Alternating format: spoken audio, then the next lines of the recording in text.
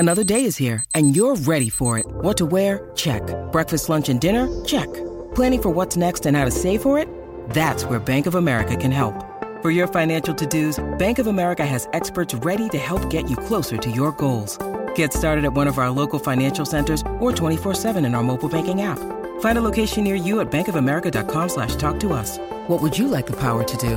Mobile banking requires downloading the app and is only available for select devices. Message and data rates may apply. Bank of America N.A., member FDIC. G'day, Mike Hussey here, but you can call me Mr. Supercoach. KFC Supercoach BBL is back and there's 25 grand up for grabs. So what are you waiting for? Play today at supercoach.com.au. T's and C's apply. New South Wales authorisation number TP/01005.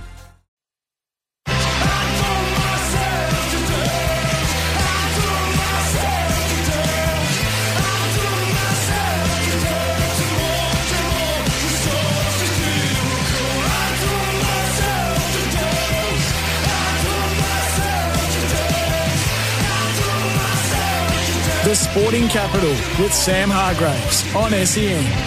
The Bombers have got a new coach, and I want to hear from you, Bombers fans. 1300 736 736. I've got to tell me why I'm wrong. We'll speak NRL, we'll speak NBL, we'll speak AFLW and plenty more.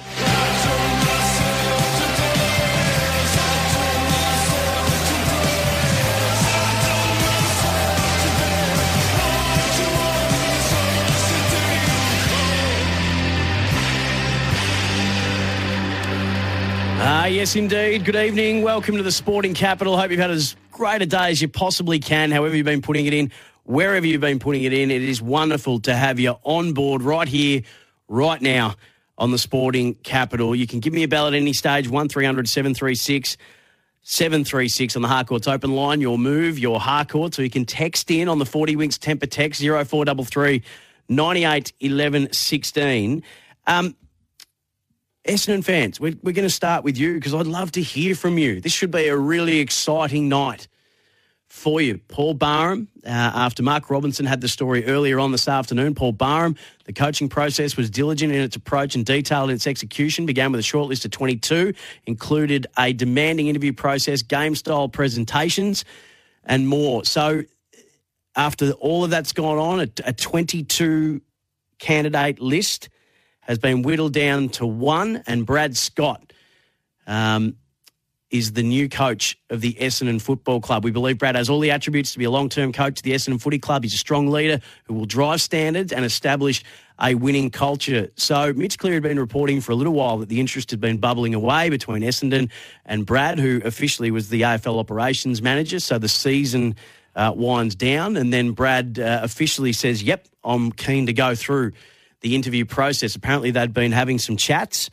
unofficially in the build-up to that, and then when he was able to and his duties were done for season 2022, he said, yep, I'll be interviewed. Was interviewed today for the first time officially and announced tonight as the new coach of the Essendon Footy Club. So I would love to hear from Bombers fans. 1300 736 736 0433 98 11 16 off the Temper text. The 40 Winks and Temper text. I've got a couple of texts coming through already that I want to read to you. But first, this was Matty Lloyd on Trade Radio speaking earlier today about Brad Scott and the Bombers. Over 200 games of experience as a coach, and then obviously what he's done in the last couple of years will also help with his role at the AFL. But some people will say, was this set up for Brad the whole time? Surely it's been about a process that the club said has process. Is there one? All those things will come, but I've got faith in that he's still got to come in and present and beat the others. They say James presented really well, Uze presented really well, so that he has been given a document that he has to turn up and present to today and then beat those other candidates. So rather than thinking just because Brad, who's coached before, suddenly means that he gets the job.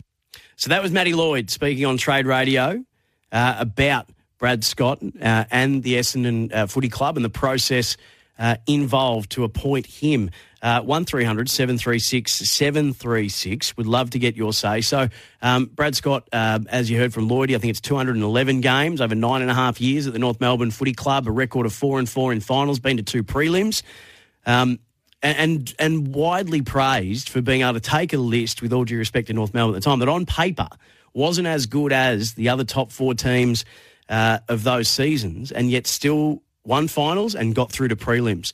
So a very, very highly regarded coach is Brad Scott, and I think it's a great appointment for the Essendon Footy Club. I did use the analogy during the Macca's run about proposing after the first date, because that was their official first date earlier today, the first official interview. And then they've said, yep, you absolutely are the one for us. The ring comes out, down on one knee. Will you? Yes. 1,000,000 times yes, says Brad, and away we go. And people have taken umbrage to that, and I'm not really sure why. There's a lot of wonderful love stories that have evolved from a love at first sight situation, proposing after the first date. Because, as I said before, when you have the first date, by and large, in this day and age, you've been maybe messaging on Tinder or Bumble, however you've matched or met, having a few conversations before you finally agree to meet officially in person. And that's just what this is. So I don't understand why people are having a crack at me. It wasn't a criticism. It was just an analogy. But this has come off the text. Death, taxes, and you pulling the P155 out of Essendon. If it was Herd, you'd slam us. If it was Uze, you'd be saying, I thought they were looking for an experienced coach. They get an experienced coach and hire an independent panel to do the interview, and you're still having a go. If they found Scott to be the best option, then they have done their job. Typical Sammy, being an unprofessional Hawks cheerleader again. I didn't even mention the Hawks. How are things going over there, by the way? Well, we can have a chat about the Hawks. Not brilliantly, but, long-term rebuild is underway. So that's someone that clearly got upset by the analogy that I used, but I don't know why you would. I actually said it was a great appointment, and I think it is a great appointment. Yes, I would have been critical if it had been James Herd, not because I don't think James Herd should be back in footy, but I just didn't think that was the right move, in my personal opinion, for the club. I wouldn't have been disappointed if they went with Adam Uze. He apparently has interviewed twice for the job, and apparently interviewed very, very well. But unfortunately, he's missed out on this occasion. But no, I'm certainly not bagging the footy club. They did hire an independent panel of people who, whether it be Jordan Lewis, who was a fierce opponent, or whether it be Rob Walls, who is a fierce critic. They've really put a lot of effort into this. 22 candidates. It's come down to Brad. But no, I'm not bagging that at all, so I'm sorry you feel that way. But 1300 736 736. Nick's in Clyde North. G'day, Nick. How you going? I'm good, mate. What do you think, Brad Scott? Yeah, I like it. I wanted him from the start, but Yep. I guess I got on the hype train last week on James Herd, so now, I don't know, it feels a little bittersweet. I'm happy for Brad Scott, but I kind of feel like I've lost a loved one with James Herd not getting the job, but I'm still happy overall, I guess. So, Nick, what do you think that Brad will bring? Hopefully a little grunt, little stability. Yep. He did pretty well with what he had at North Melbourne, and I think, not being biased, I think we got a little bit better to offer at Essendon, so hopefully he does a couple of games better at Essendon. Yeah, Nick, they always say that if you own, and I'm not comparing people to dogs, so don't get offended, but they often say that your dog takes on your personality, and we often say that teams mirror their coaches. So the way that Brad Scott played was uncompromising, ruthless, relentless. The biggest criticism of Essendon this year, the biggest criticism has been that they pick and choose. From those experts and analysts have said they pick when and they will and when they won't defend. They were the easiest team to score against in the competition. They were wet paper bags. They were beaded doors. They offered that little resistance. I don't think a Brad Scott team is going to offer little resistance. So I think he will provide them, hopefully, with a more steely edge.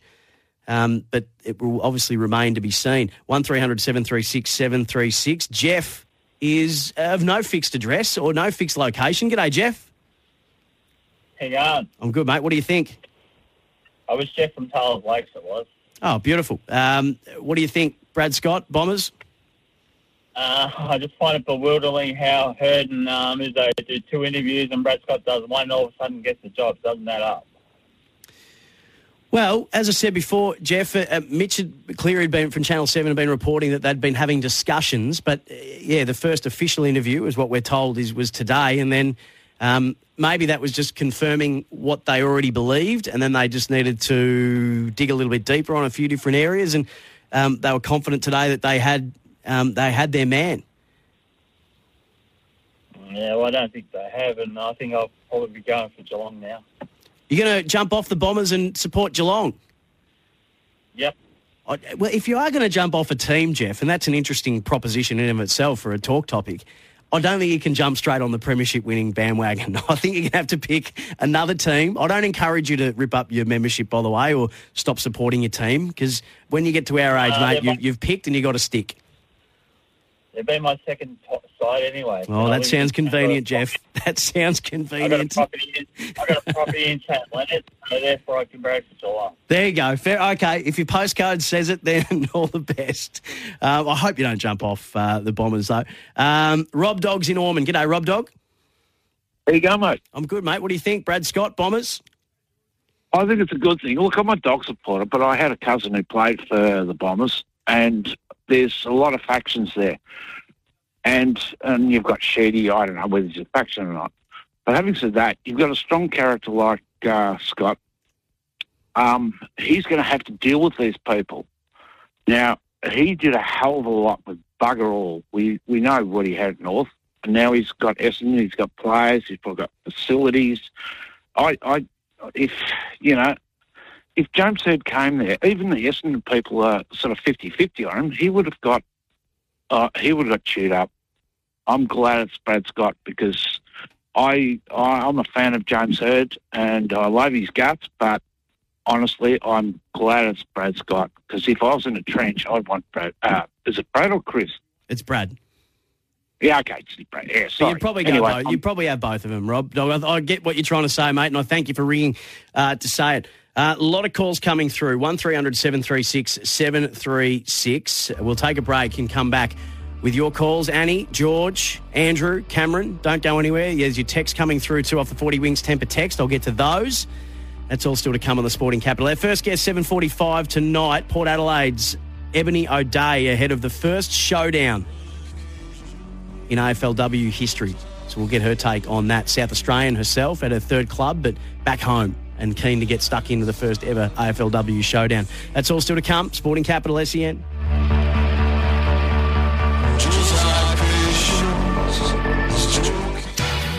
I think we've started a topic here that we weren't intending to, but it's an interesting one. There's a few texts coming through after Jeff rang to say that he's not happy with the Essendon's appointment of Brad Scott as their new senior coach, so he's going to jump off and barrack for Geelong. I said that might be just a little bit too bandwagon jumpy. And he said, well, no, I've got a property down in the postcode, so he feels like that's acceptable, and they've always been his second team. But as I said too, that once you get to a certain age, you're stuck with your footy team, aren't you? What's the latest that you can make a change to the team that you barracked for? So off the text, unless you're 12 years old or under, you shouldn't be allowed to change football teams. There should be a hefty fine for this. Fines for changing footy teams. I started, my dad barracks for Collingwood. I think I started Collingwood. My grandfather barracked for Carlton. I went to Carlton for a little bit, and then I went to St Kilda, who my sister barracks for, but then settled on Hawthorn at the age of 5. So I would say 5 years old is when you've got an amnesty to sort of jump around a bit. But 5 years of age, I think, is when the cut-off should be. 1300 736 736 0433 98 11 16. Cameron on the sunny coast wants to speak about the Bombers and Brad Scott. Hello, mate. Yeah, g'day, Sam. How are you, brother? I'm well. Thanks for asking. All right, let's get the rumour mill charging. Oh, you're not going to get me in trouble. I've got a couple of... No. I've got a couple of mates who are affiliated with the two clubs involved, of my rumour anyway. So the story's going that Brad Scott got appointed to Essendon, and I know I love him to death, but Joel Selwood will go there as an assistant midfield coach next season. There's a 3-year tender under Brad, and then Chris is going to retire, and then Joel comes back home. What do you reckon? Well, Cameron, just a real early cat amongst the pigeons. So, I mean, I don't think there would have been any collusion between Geelong and Essendon to make this happen, but and that's that would have been locked in very, very quickly, given that the first interview was today officially, and of course some informal chats beforehand. Joel Selwood to be the midfield coach, do a 3-year apprenticeship, and then head back and take over from Chris. Well, it would be very serendipitous if he does. I think if he is going to go into coaching, Joel, Paddy Dangerfield spoke about this and thinks that Joel's going to take a little break away from the cut and thrust of day in, day out footy.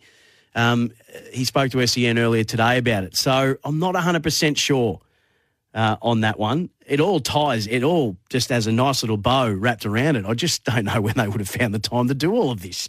But an interesting one. So there we go. Rumour mill already starting to spin in relation to this. I certainly don't think Essendon would have appointed Brad Scott to try and help facilitate the Joel Selwood apprenticeship. I think they've got to sort of look a bit more big picture than that. George is in Northcote. G'day, George. Yes, bud. Essendon. Hello. Brad Scott. Hello. You're on air live. Oh, g'day, mate. Look, Brad Scott. Look, I really didn't know what to think when I sort of appointed him, to be honest with you. But I think he's the type of coach that'll probably get the best out of the players and also probably create a game plan that's going to stand up, to the modern way of playing football. The only thing I sort of would like to know is what's he like as a strategic coach on match day, because that's something that we've been lacking with our previous two coaches, I reckon. Oh, I'm going to have to go back and look a little bit more closely into his time at North Melbourne. But again, a 4-4 record in finals, made 2 prelims with lists that a lot of people and list analysts would have thought are not as strong as maybe the other 3 teams in that top 4 and maybe the teams that they beat on the way to get into a prelim. So I think you've got to have some tactical nous to do that. He's been out of coaching since 2019, as we know, and has been working in as an AFL official with, I think it was AFL Victoria, and then now as the operations boss. So one thing he is a strong voice, well versed in every aspect of football as a player, as a coach, and as an administrator. And if reports are to be believed that there is a bit of if things are quite factional at the Essendon Footy Club, and maybe not everybody's tickety-boo and on the same page, then he's a sure hand at being able to navigate through that, and is a strong-willed and a strong presence. So I don't think that stuff will daunt him either, which may have been quite daunting for a first-time coach. So that'll be interesting to see how that plays out. George, I thank you for your call. Andrew in Caroline Springs, stay right there. 6 is coming through as the age, the cutoff for when you can change teams from one club to another. Corey says 7, though. You can keep those coming through as well. Back after this. Ebony O'Day from the Port Adelaide Footy Club going to join us in about 10 minutes' time. The first ever showdown between the Power and the Crows, the Power in their first AFLW season. That is something to be excited about, and we'll have a chat to her as that excitement builds for this weekend's clash. Off the 40 Wings Tempur Text, Consumer Choice winner, Tempur mattresses, pillows and adjustable bases conforms to the exact shape of your body. From Michael in Launceston, it seems 2 things are happening. Supposed Essendon supporters jumping off the club who will definitely still support Essendon next year. Grown adults comparing twin adults, the Scott brothers, as if they're the same person. I'm an Essendon supporter. Today is a day to be excited. A coach who will give us some passion, honesty and emotion as well as strength and experience. I can't wait. Go Bombers. That's the spirit. Michael in Launceston off the text 0433 98 11 16. Andrews in Caroline Springs, who's been waiting patiently to speak about the Bombers' appointment of Brad Scott as their new senior coach. Hello, Andrew. Hi, Sam. How you going? All the better for speaking to you, mate. Thank you. Thanks, mate. No, I'm pretty excited. I mean, it's a fresh start. I mean, a different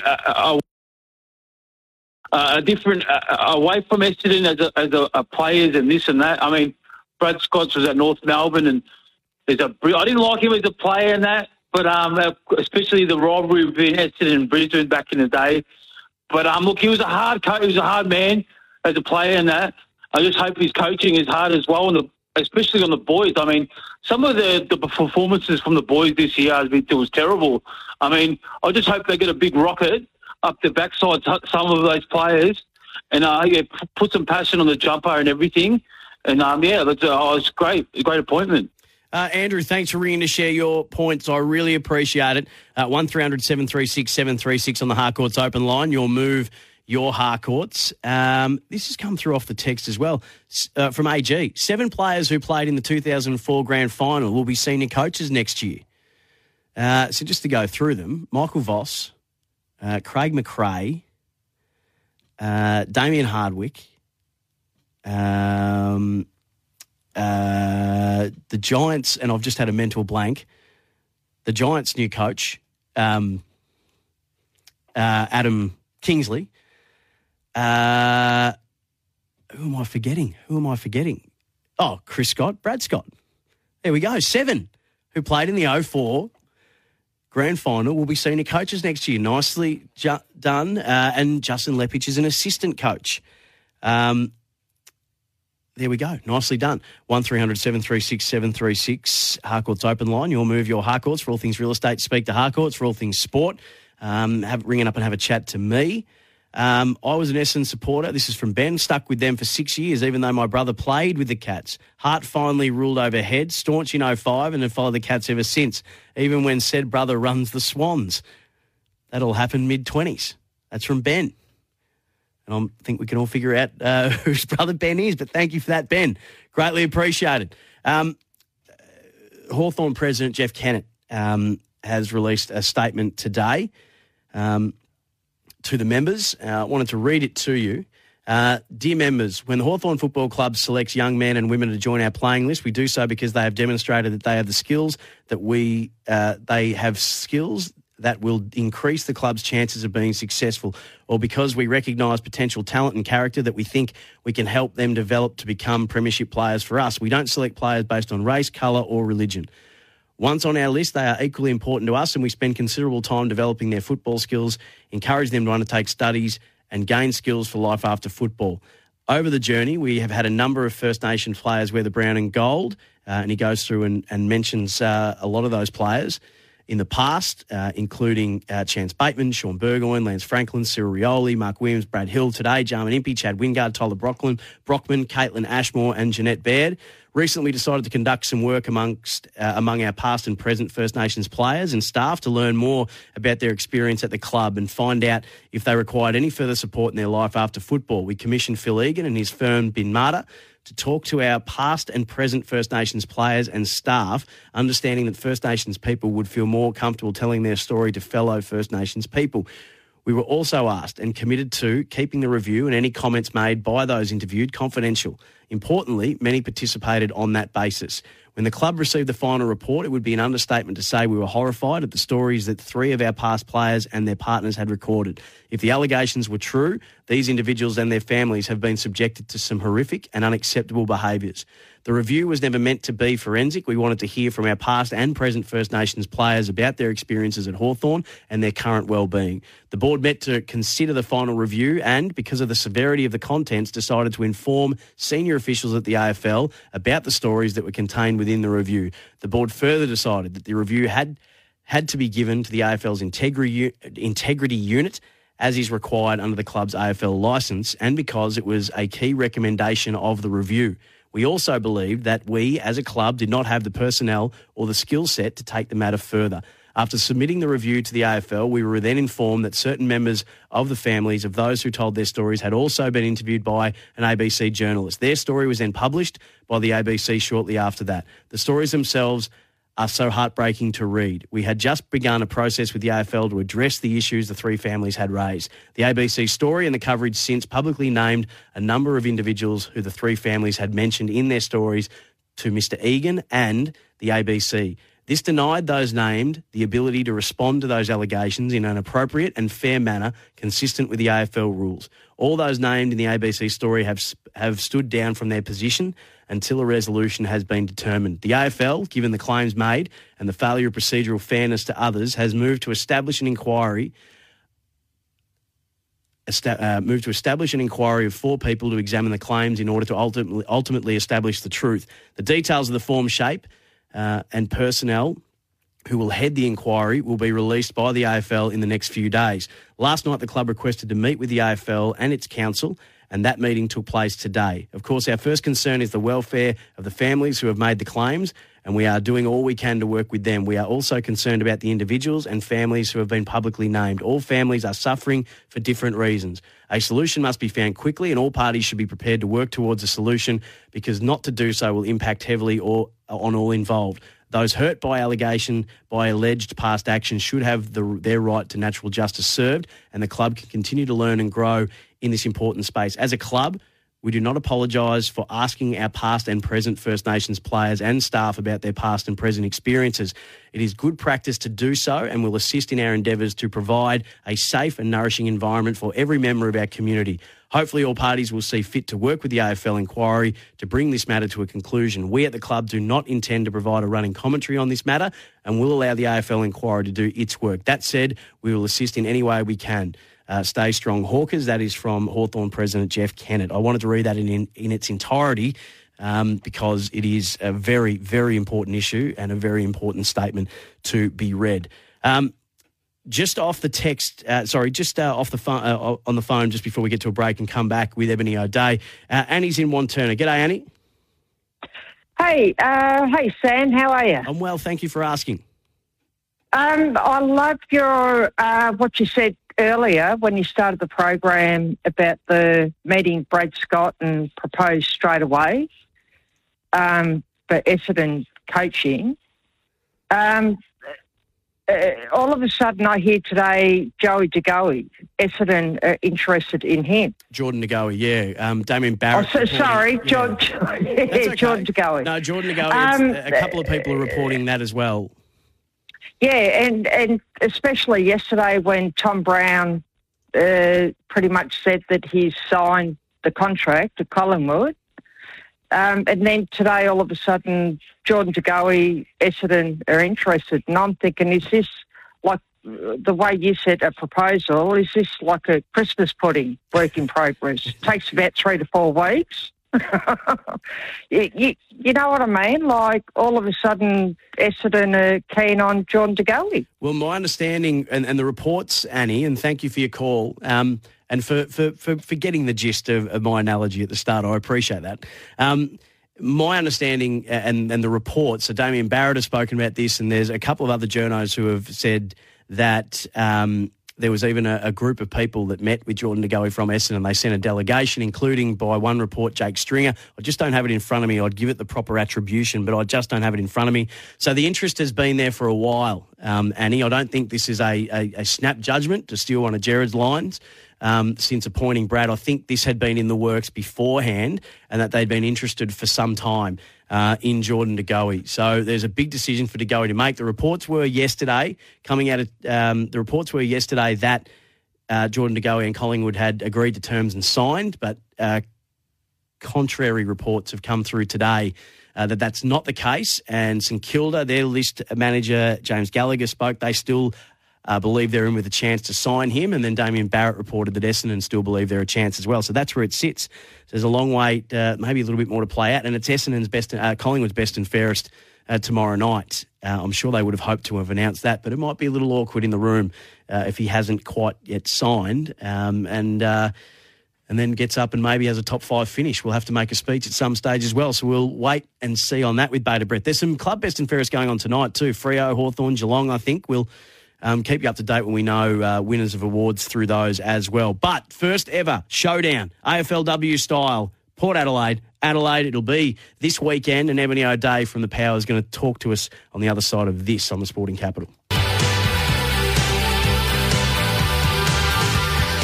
We're going to be speaking to Ange Foley. Not Ange Foley, she spoke a little earlier from Port Adelaide. Ebony O'Day is going to join us in the not-too-distant future. We're just having a little bit of a problem our end getting connected to her. But it'll be interesting to have a chat to her about the AFLPA player satisfaction survey that's come out today as well. That'll be really interesting. The details of that survey are fascinating. I've just been able to skim over them, but I haven't actually been able to read it in its totality. But it is a comprehensive survey done by the men's players and the women's players as well. So I wanted to have a little chat to her about the survey in broad terms, because it is done on condition of anonymity. Just some of your texts coming through in regards to Essendon and their appointment of Brad Scott as their new coach. Stephen Baruga. He's a good man, Steve. Hi, Sam. Essendon and Scott must have known about the appointment well before today's ruse. Just negotiating contract details, etc., would usually take weeks and not in an afternoon after your first interview. The press release was ready to go in advance.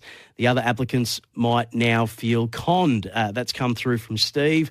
how long you've got until you can no longer change your AFL side. Sam, it's in the Australian Constitution. You can change sides over the age of 12 unless your club folds, like Fitzroy, or you get a new side in your hometown, like Tassie. That's a great call, Alex. That's a great call. You do get an amnesty if your city or your state gets a team when they haven't had one previously. So I think that's fair enough. I've got no dramas with that at all. And I encourage all Taswegians, is that the right word? Taswegians? Yeah, that's right, isn't it? Tasmanians, to do the same and maybe just go a roll with two clubs. Interesting to see that Tony Cochrane spoke to Sports Day yesterday and has softened his stance on Tasmania. So he was one of the three most vocal opponents to Tassie coming into the competition, alongside what we're told Jeff Brown from the Collingwood Footy Club and Andrew Pridham from the Swans. But softening is the stance from them. I reckon we've got Ebony ready and raring to go. Do we? Yes, we do. Fantastic. Ebony O'Day at her third AFLW club, but back home in South Australia. So from the Giants to the Pies and now to Port Adelaide, who are set to meet the Crows in the first ever showdown in the AFLW's history. It'll happen 8 p.m. our time tomorrow night, and we cannot wait for this. The best rivalry in footy is the showdown, and the women now get the chance to add a chapter to that story for the first time themselves. Ebony, hello to you. Hello, how you going? Very well, thanks. How has the build-up been? How excited? You're a South Australian born and raised. You've grown up watching showdowns. Now you get to play in one. Yeah, the build-up's been huge. Everyone's just, like you said, exciting, and we're so pumped. And, yeah, the rivalry's obviously been there on the men's side for a long, long time. And to have the first one on the women's side, especially with players crossing over between the two clubs, has been a big build-up, and we're so over the moon to be part of it. Yes, so there's, by my count, there was 3, I think, former Crows, including Erin Phillips that came over. They're a little bit more... Are we predicting that there's going to be a little bit of argy-bargy, a little bit of spice thrown their way? What's their excitement levels been in this as well? Yeah, absolutely. We're expecting it to be a very hot game. We want it to be a contested game. We love that footy. And I think the Crows are obviously going to bring that too. And those players that have been at both, as soon as that ball goes up, it's just going to be play footy. Very competitive girls, all 3 of them. And naturally all of us are. That's why we're here. So we're really going to want to make it a really tough contested game. And I think everyone's going to fight very hard. You guys have been able to get a win in your first season. So you're not going into this game not only looking for your first showdown win, but your first ever win. I imagine that takes some of the pressure off. But the fact is, too, you're coming up against the most successful team in AFLW history. So it is going to be no mean feat to knock them off in your first season. But where are the confidence levels? Where do you think you guys can get an advantage here? Yeah, the confidence is up.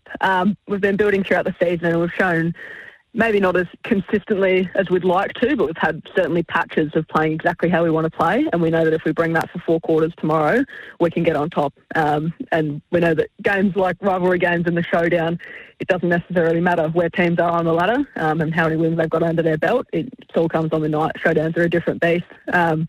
So our confidence is up. We're ready to play a nice, hard game. And if we can bring it for 4 quarters, we reckon we're more than a chance to come out on top. Your last 3 weeks have had everything. You've had a monster win against. You've had a monster win against the Swans, 66 points. You've had a draw, and you've had a loss. So licorice all sorts. Yeah, yeah, you're not wrong. We certainly have. I remember when Beck Goddard in Hawthorn's game against Essendon at the start of the year, 2 new teams coming in as well, like yourselves and Sydney have been. And she wanted to tap into the Essendon rivalry, putting a line of sand in the change room for the players to walk over when they headed out to take on Essendon for the first time. One of the most notorious encounters between Port Adelaide and Adelaide was the Ramsgate Hotel. You guys haven't been getting down there and trying to entice the Crows down there as well to try and relive that bit of history, have you? No, we haven't quite gone that far. We haven't done any of that to date. Well, I had to ask one stupid question, Ebony. It's in my contract that I have to do that every interview that I do. What was the process like for you to come back home? You've been all around the country to realise your AFLW dream, and now you get to go back to South Australia to be with the Power. How was that process to get you back? Yeah, it certainly went the long way around, but it was always in my head that Port were going to come into the competition and the opportunity was going to be there. And it's the team that my family's been behind the whole way through. So when that opportunity arose, I jumped at it as soon as I got the call. I got a call fairly early on to suss out my interest, and I was interested at the time. But when they officially said, "We want you if you come," I didn't care what was in the contract. I just said, "Have me." I could not have been more excited to firstly get home, but to be playing for Port Adelaide is an absolute dream. It was an easy process from that side of things, but yeah, certainly went the long way around to get back here. Oh, that's absolutely beautiful. Now, we don't have a ton of time left, but I noticed that the AFLPA satisfaction survey has come out today, and whilst you guys participate in that under anonymity, so I'm not asking for you to give me your personal answers to this, but how important do you think that process is? Because now that report's been revealed, it does speak to a lot of the AFLW experience right now, especially about that balance between what you're supposed to do and what you need to do, and there's how the AFLW has been integrated into the clubs themselves. How did you find that a really important process to go through? Yeah, it has been, and we've shown what the results of those previous surveys have been, what the players see as most important, and getting that information to the AFLPA so that they can file on our behalves for things like the CBA to help us with our contracts and everything to do with our salary and season length, to know that the PA sees what the players are seeing accurately, and getting those surveys to really get our views helps them get the best deals for us possible. And it's a very important process that they do a fantastic job at. Well, as long as it's improving year on year. Hey, got to let you go, Ebony. Good luck tomorrow night, 8 p.m, the first showdown. It's going to be absolutely phenomenal. Can't wait for it. Thank you. Awesome. Thanks for having me. Bye-bye. Ebony O'Day from the Port Adelaide Football Club. We'll be back on the other side of this with more Sporting Capital. You're listening to The Sporting Capital with Sam Hargraves on SEN. Thank you for sticking around or for joining the Sporting Capital, whichever category you fit into. It is wonderful to have you on board. You can call me on the Harcourts open line anytime, 1300 736 73.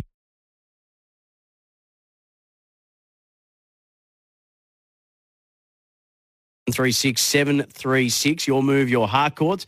Or you can text in at any point as well on the 40 Winks Temper text. Get your unique bed match profile and find the right bed for you. 40 Winks, serious about sleep. If you're not aware of this too and you're a sporting club with less than 500 participants, then have a listen to this. New Macca's on Your Team is back, supporting local community sporting clubs across Victoria and Tasmania.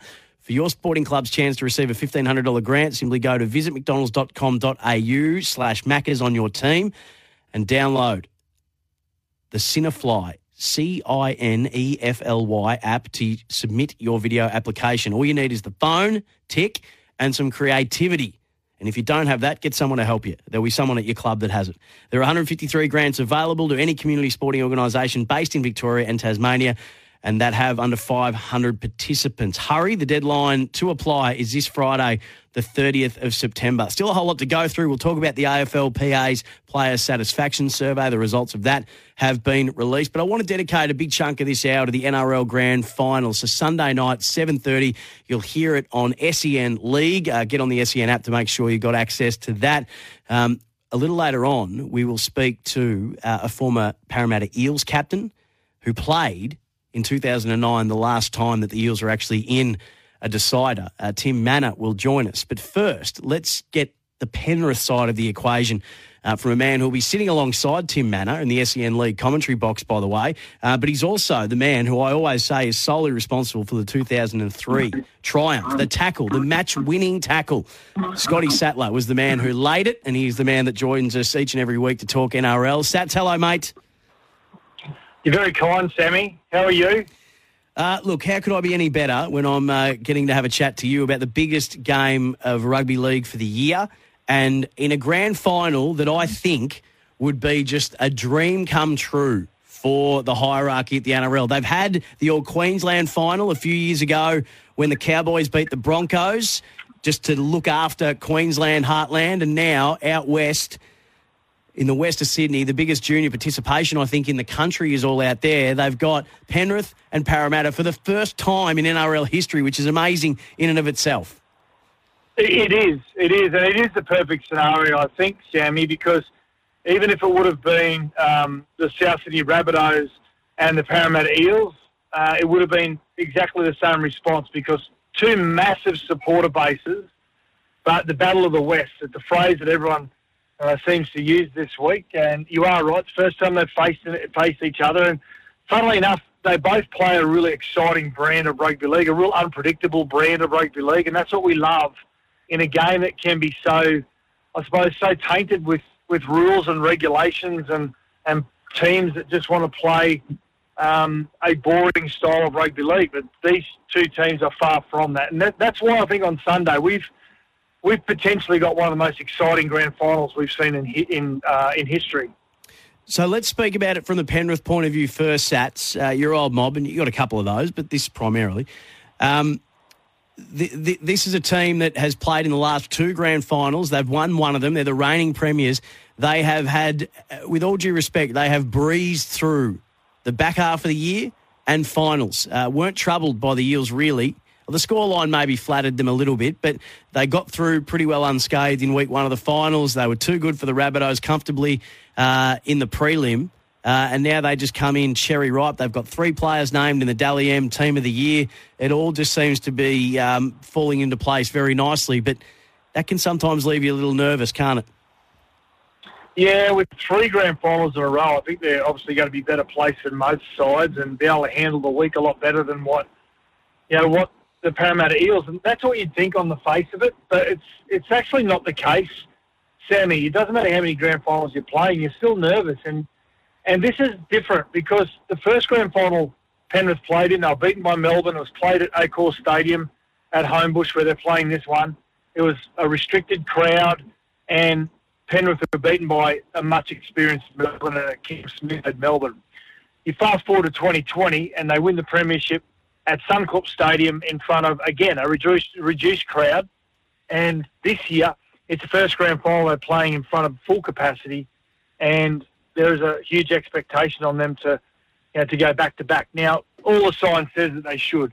Parramatta, funnily enough, in that first round, Sammy, if you can remember, Penrith were leading 13 points to 8, and Mitchell Moses is knocked clean out trying to tackle Viliame Kikau, I think it was, and he doesn't take any part in the game, and they're beaten comprehensively. So Parramatta right in that game until Mitchell Moses goes off. So I've got to say, if any team has Penrith a little bit nervous, it's Parramatta. So that's why it's the perfect matchup. But if Penrith play to their worst game as a team is probably 7.5 out of 10, whereas Parramatta's worst as a team can be a 4 or 5 out of 10. So that's the battle that Parramatta have got to try and get over.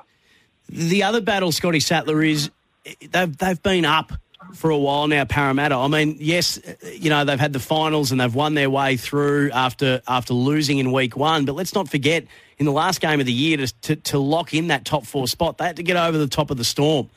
And that is a final in and of itself, no matter what time of the year it's played. So they've had to really do it hard to get to this point. Have they still got petrol tickets left, in your mind?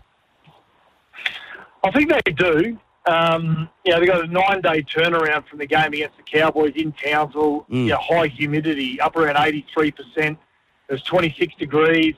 That takes a lot out of you physically, but they had those extra couple of days to recover. So, they'll be primed and ready. The adrenaline of playing in a grand final, many would say probably they played their grand final against the Cowboys, and there's probably an argument to that, but we won't know that until we see how much energy they've got in everything they do on Sunday night. So have they been up for a long time? Yeah, they have been. They've won some really crucial games. But the way they found a way to win against the Cowboys, I haven't seen the Parramatta Eels do that consistently. And they found some real courage amongst their playing group to be able to dig really deep and find something special to win that game in Townsville.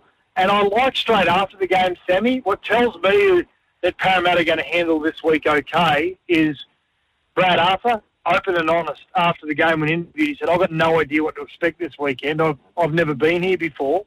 And then he didn't try and fake it till he made it, Brad Arthur. But then you had Clint Gutherson when they said, you know, you got a grand final next week. And he said, I'm not going to think about that yet. We're going to get on the plane. We're going to drive home. We're going to have a few beers together and celebrate this win. And that's important. You got to celebrate your wins because teams in the past have bottled themselves up for 7 days and the media hasn't seen them. They've appeared only at the NRL functions like the NRL breakfast, and basically they sit in a cocoon for 7 days and you play the game before you get there. So I like the way that Parramatta have got this free and easy attitude towards this game. Do you feel like, Sats, that there's... When you're playing 3 grand finals in a row, and we've seen some legacy, we've seen some dynasty teams quite often, regularly in AFL during the AFL era, from the Lions in the early 2000s when the Cats won 3 in 5 years, when Hawthorn went 3 out of 3 in a row and 3 and 4 grand final appearances in a row. Richmond have won 3 in 4 years. When you start, you don't see it as much in the NRL, but when you see a team that could be in that dynasty phase, do you feel like there's a bit more pressure on Penrith? Will they be feeling that there's history there for them, and if they claim it, then they get spoken about as one of the great teams of the modern era? If they don't win it, then, and they can't get back there for a while, then are they the underachievers? Like there's a bit on it, isn't there? Yeah, there is. It's a really good point you're making. You think about dynasties, and to not win a grand final doesn't mean that you're forming something special. To make a grand final is difficult. So, first and foremost, if they're playing 3 and win 1 after Sunday, you know, it's still something really special. But you start looking at your sides, you know, like your Brisbane's from 1992 through to 2000. You know, 9 years, 5 premierships. And then you had Parramatta in the early 80s who played in 6 years, they had 4 premierships. You know, that's when you start thinking about dynasties. And you go all the way back to the 50s and 60s when the St George Dragons played in 11 straight and won 11 straight grand finals. We'll never see that ever again. But, you know, if they win on Sunday night, you start thinking about how special is this club going to be and how long can they continue to go for? Because you've got to remember their second grade sides in the grand final on Sunday. Their under-21 side won the grand final, and their under-19s won the grand final back in April, May, June. So, you know, they've got a pretty good pathway. But then you look at the great Roosters sides from 2000. They played in the grand final, lost to Brisbane. They won in 2002. They got beaten in 2003. Got beaten in 2004, and you know didn't get back there until 2010. So, you know, Penrith is sitting right on the precipice at the moment about, you know, whether they're going to be a team that is going to be thought of the great Brisbane Broncos sides and the Parramatta sides if they win on Sunday night, or are they another Roosters side that can make grand finals but can't really convert them? Yeah, that's the big what if, isn't it? And for the Eels fans, I mean, they haven't been in a grand final since 2009, and the last one they won, I think you mentioned, 1986. So they have been starved of this time of the year action. Where do you think is the biggest threat to Penrith from the Eels? Sats? Second phase play. So to the AFL listeners, their second phase play is when a person runs into the tackle and is able to, in that wrestle, is able to offload the ball back before they have to play it, and then you know it's play on. That's unpredictability. It's something that I think the Panthers could possibly struggle with. You can't try and beat Penrith at their own game. You just can't do it. So you've got to be unpredictable. And I think out of all the sides, Parramatta are one of the most unpredictable. They play a freestyle rugby league. At times it's high risk. It's going to be raining, so they've got to be a little bit more controlled. But unpredictability is what will beat Penrith, and Parramatta have the ability to do that. And for Penrith, who holds the keys, do you think, in their hand? As I said, they had 3 players named in the Dally M Team of the Year. Nathan Cleary, who only played the 16 games this year, Sats, but has had those week-off rests, so he should come in cherry ripe. Who do you think holds the keys to going back-to-back for the Panthers? Yeah, well, it's no doubt the current Clive Churchill medalist, which is Nathan Cleary. His kicking game, the way that he dissects the game on the run. The South Sydney Rabbitohs, Sammy, they rattled his cage a little bit last week, and I think Parramatta will do the same. But the most important ones to me is the two front rowers, Moses Leota and James Fisher-Harris. If they are dominated by Parramatta's front row, two big men, Junior Barlaw and Regan Campbell-Gillard, if they're dominated by those two front rowers, it could be a long night for Penrith, and Parramatta have the ability to taste blood really early. So the two front rowers, if Nathan's going to ice the game, the two front rowers they've got to stand up. I've got no doubt they will, but they've really got to stand up and welcome the challenge. We look forward to listening to it on SEN League. Yourself, Joel Kane, Tim Manor, who's going to join me in about 15 minutes, Brett Kamali as well. Sats, I've got three. I want you to answer these three all at once. So give me the margin of why you think, how much you think Penrith's going to win by, who will be the Clive Churchill medalist, and who will be the person that provides the Scott Sattler moment. Who's going to have the game-defining moment? Okay. I'm going to say Penrith win. I think they win from 1 to 12. Yep. I think they might win something like 26-14. Yes. And I don't think they'll ice it until the last 7 or 8 minutes. I think the Clive Churchill medalist will be Isaiah Yeo, the number 13. And I think the man that will come up with the big moment and some big play that may turn the game will be their fullback, Dylan Edwards. Beautiful, beautiful. I love your work, mate. I can't wait to hear the call. Fantastic call team that's assembled. Nice representation from you from the Penrith side of things, and Timmy Manor from the Parramatta side of the equation, and then just someone to balance you out in the middle, Brett Kamali. Because I think Joel Kane, he played a handful of first grade games, didn't he? And I think it was for Parramatta, wasn't it? He played a lot of first grade games, Sammy. Actually, in year 2000, Joel Kane, who I think is one of the real, the top line rugby league callers now. He was the point scorer of the year in 2000. Had a phenomenal year. Yeah, very good fullback winger. Geez, I've really undersold him, haven't I? You have. Yeah, I have. Don't tell him. He's a good man. Don't tell him. Our secret. Our secret. Hey, Sats, you've been so generous with your time all throughout the year, mate. We might even have another chat to you depending on how things go on Sunday, but can't wait for this one. It's going to be absolutely heaving what do they call the stadium now where they play it? What are they going with? It's got a new name, doesn't it?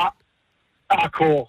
Arcor. That's what I'm looking for. Stadium. Arcor Stadium. Well, I think it'll be seismic out west as well. So enjoy that, mate, and we'll speak to you soon. Yeah, thanks, Sammy. Talk to you next week. Scott Sattler, you can hear him in action on SEN League. So 7:30 Sunday night, the NRL Grand Final. We'll speak to Tim Manor too, just to get the other side of the coin from an Eels point of view. But if you're an AFL fan, you're not so much of an NRL fan. 1986, so 36-year drought since they have tasted the ultimate success. And they went from an era where they won 3 in a row. Sats was just talking about that at the start of the 80s, and then another one in 86. Didn't get into another grand final until 09, and still looking for that first grand final since that 1986 success. So there's a lot on this for Parramatta fans, and the the Panthers, can they cement that dynasty type legacy? If you've got a thought on the NRL Grand Final, 1300 736 736, or you can text in 0433 98 11 16. Just the one that I got off the text. Hey, Sammy, always wondered what the opening song is that you've got there. Well, that is from a band called Fountaineer, one of my best mates' bands. No longer going, but their debut album got 4 stars in Rolling Stone. They toured with Gang of Youths. So Fountaineer, Fountaineer. It's called Greater City, Greater Love, the album. The song is Sirens Part 1 and 2. This is one of theirs as well.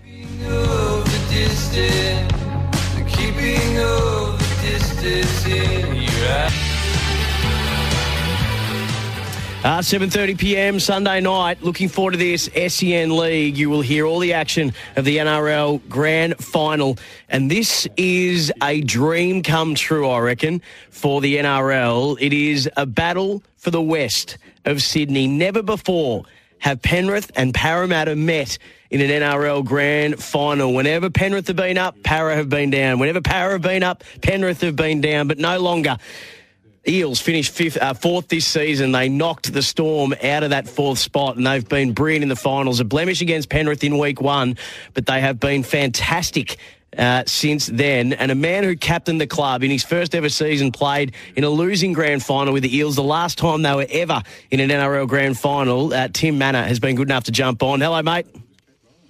Yeah, good, mate. How you doing? Oh, look, very well. I can only just imagine the pride that's coursing through your veins. It would still run very rich with Eels blood. How does it feel for you, being a former captain, to see the Eels back on the big stage?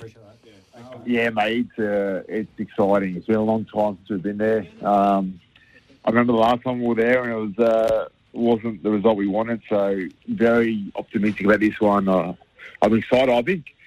I think Parramatta fans are quietly confident. You know, we've been in Penrith twice this year, and for some reason we've just got the wood on them. So it'd be amazing if we can win it and break that 36-year hoodoo that was hovering over our head. What do you put it down to, that the fact that, apart from that week 1 of the finals, what do you put it down to, the fact that the Eels have matched up so well with Penrith this year? I don't know. Look, we've got very similar styles of teams. Like, you look at the lineups, they're very similar. I think the way we play frustrates the Panthers. You know, we throw a lot of offloads and we break up the defensive line a bit. And because they're so aggressive in their defensive line, whenever there is an offload, it does take a lot of energy to kind of react to that. So, for whatever reason, we just seem to frustrate Panthers. It's not just this year. You know, you look at the last 2, 3, 4 years, our record against them has been pretty strong. What did you think of the selection decisions made on Tuesday night? Were you happy with the team, the final team that was selected? Yeah, mate, I think it's a good team. I think the inclusion of Nathan Brown is very handy. You kind of want to fight fire with fire, and they've got a pretty powerful bench. So Nathan Brown in there just gives it that extra oomph. And, the rest of the team have done a great job all year, and I've got no doubt that they're going to be primed for this weekend. Is there ever been a time, I'm trying to think of it in NRL, I certainly don't think it's happened in the AFL, where you've got two teams coached by fathers of sons who are playing in both sides. Of course, the Clearys and the Arthurs are all out there, so there's a real family head-to-head going on as well. Yeah, I don't know if it's ever happened before. If it has, it wouldn't be often, but it's great to see, and I'm hoping that our family ties end up with the winning scoreboard. Tim, speaking of Tim Manor, former Eels captain, I mentioned 2009 was the last time that the Eels had been able to get into a grand final. But when you look back at how long it's been since they were able to win one, by what I've been able to see, looking through the record books today, you've got to go back to 1986, the last time that Parramatta have been able to win the title. Such a well-followed club, a really proud history. It's been a long, long time, hasn't it? So what part does that play, a drought that long in the build-up? Because the fans, from what I've seen, are at fever pitch for this. Hey, you don't have to remind me. I know very well. Sorry, mate. 36 years, so mate, the fans are on the edge of their seat. They're all guarded. I think they've been hurt a few times in the past, so they're all not getting too carried away, but at the same time, if they do win, the city's going to explode. So with Penrith, do you feel like there's a fair bit of pressure on them? They've been in the last two grand finals. They won last year, but this is their third grand final in a row. And there's often a train of thought that, geez, if you've got to be very good to make three in a row. But if you want to secure a dynasty, then you've got to win more than you lose. And it would be a massive opportunity going begging to cement themselves in conversations about those great sides of the past, like Storm through the different eras, the Broncos through their successful eras. Yeah, mate, I think it's and that's the scary thing about Penrith is just they're so young and they've had so much success already. And I observed some of their players on the weekend on the sideline, and mate, they hardly cracked a smile. They were all business and getting ready for this week. So they know what to expect grand final week, and that's going to be an advantage for them. But at the same time, I'm a big believer that come game day anything can happen. I've been having a look at this Dally M team of the year, and there's three Panthers in it.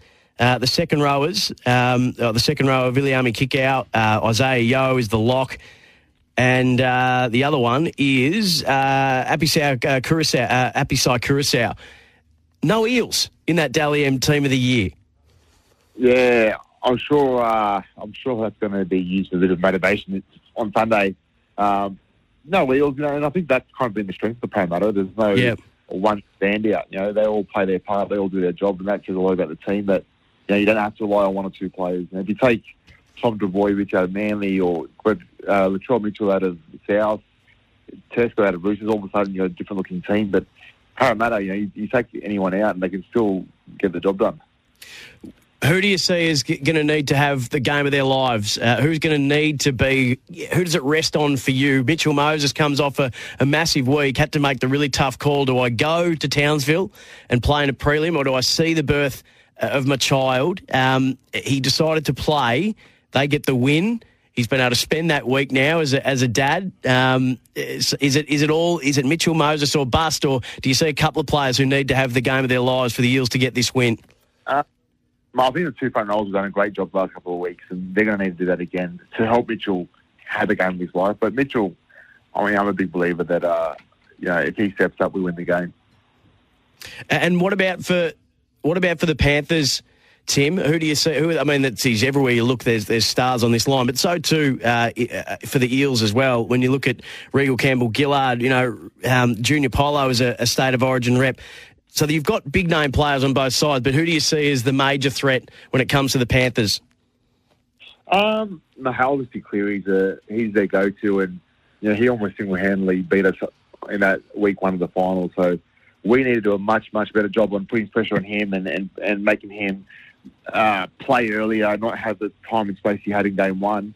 But that said, there's a lot of strike across the field, so we're going to need 1 to 17 of Parramatta having a game of their lives. And I genuinely believe if Parramatta plays to the best of their ability, there's no reason they can't win this. Have you got a prediction for me? What's going to be the final margin, and who's going to be the Clive Churchill? Yeah, it's going to be a wet weather game. I think it's going to be a low-scoring one. I've got Parramatta winning 16-12. And my man of the match, Clive Churchill medalist, will be Sean Lane. Sean Lane, tell me why. Mate, he's been the difference for Parramatta last 2 weeks. The later the season got, the more he stepped up, and in the finals, he's been our best player. Especially last week, we were done and dusted, out on our feet, and he just sparked the boys with a few strong carries, offloads, and set up a try. And he's been a real find, and he's been rewarded with a new contract. But just somebody that's just been playing out of his skin. So if he can do that again this week, it's a good sign that we're going to win this game. So, Tim, how big is this, that this is a battle for the West with Parramatta and Penrith? As I said in the preamble, these guys have never met in a decider before. Two massive clubs, two really well-followed clubs. And for the game itself, when the Giants are looking to get an AFL foothold more and more, they creep in. I know a couple of years ago, or a few years ago now, when it was the Broncos and Cowboys in the decider, the NRL was secretly wrapped because it meant that you sort of reclaim heartland in a way. Not that, NRL is still the big dog in town in Queensland and New South Wales, but when you have got, a rival code pressing up and encroaching into heartland areas, when you get a grand final like this, they must be rubbing their hands together, the NRL. Yeah, I've got a feeling, there's plenty of excitement at NRL headquarters. You couldn't have asked for a better matchup, and the supporter base of both teams, the heartland, the junior rugby league system, it's just so much good that comes out of these two teams playing. And regardless of the result, rugby league's going to be the winner. Well, and we're going to be the winner listening to you and the team in action on Sunday night, Tim. Very, very good call team here. Joel Kane, Scotty Sattler, Brett Kamali, and your good self. Can't wait to tune in for that. And happy calling, and hopefully it's a happy day for you and the whole Eels Nation. Yeah, thanks, mate. Appreciate it. Can't wait. Former Eels captain Tim Manor, and you can hear it all on SEN League. Make sure you've got the SEN app to listen in. 7:30 p.m. Sunday night. It gets going. The NRL Grand Final for 2022. How the West will be won will be decided. On the other side of this, there's more details coming to light about Brad Scott's appointment as the new coach at the Essendon Footy Club. Details of contract length and a few other things. And we'll hear the thoughts of Steve Silvani Matt Rendell and Damien Barrett, who discussed what advantages the Bombers might get from bringing Brad Scott in. I'll have a tell me why I'm wrong. And then at 9 o'clock, Pete Hawley's going to join us to preview the NBL season that gets started on Friday night. Australia, by the way, 6-2 down at the moment inside the first minute and a half against Belgium in their FIBA World Cup quarter-final. I'll keep you updated on those scores as the evening progresses on the Sporting Capital, SEN.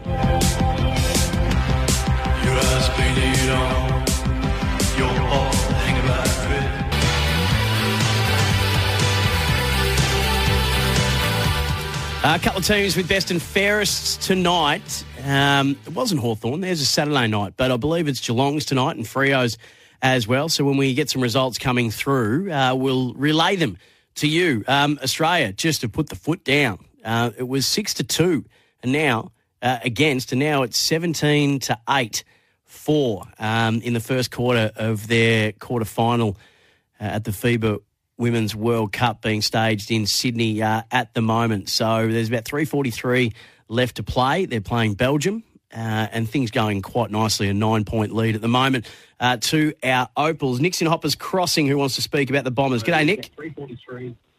Hey, you go, mate. Yeah, good, How's buddy. Things? Yeah, things are good. Thank you. I heard the news about. I heard the news about the other Brad Scott. Yep, Brad Scott. Yeah, I was thinking he might put his head in the water, his hand in the water, whatever you want to call it, and see if he'd be interested to have a bit of a talk. And if he didn't want to do it, I guess he could still go back to the AFL. But I think his heart set into coaching.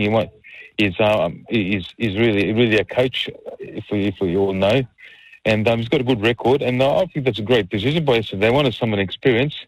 We don't want to go back to the Herd scenario, being a neutral supporter.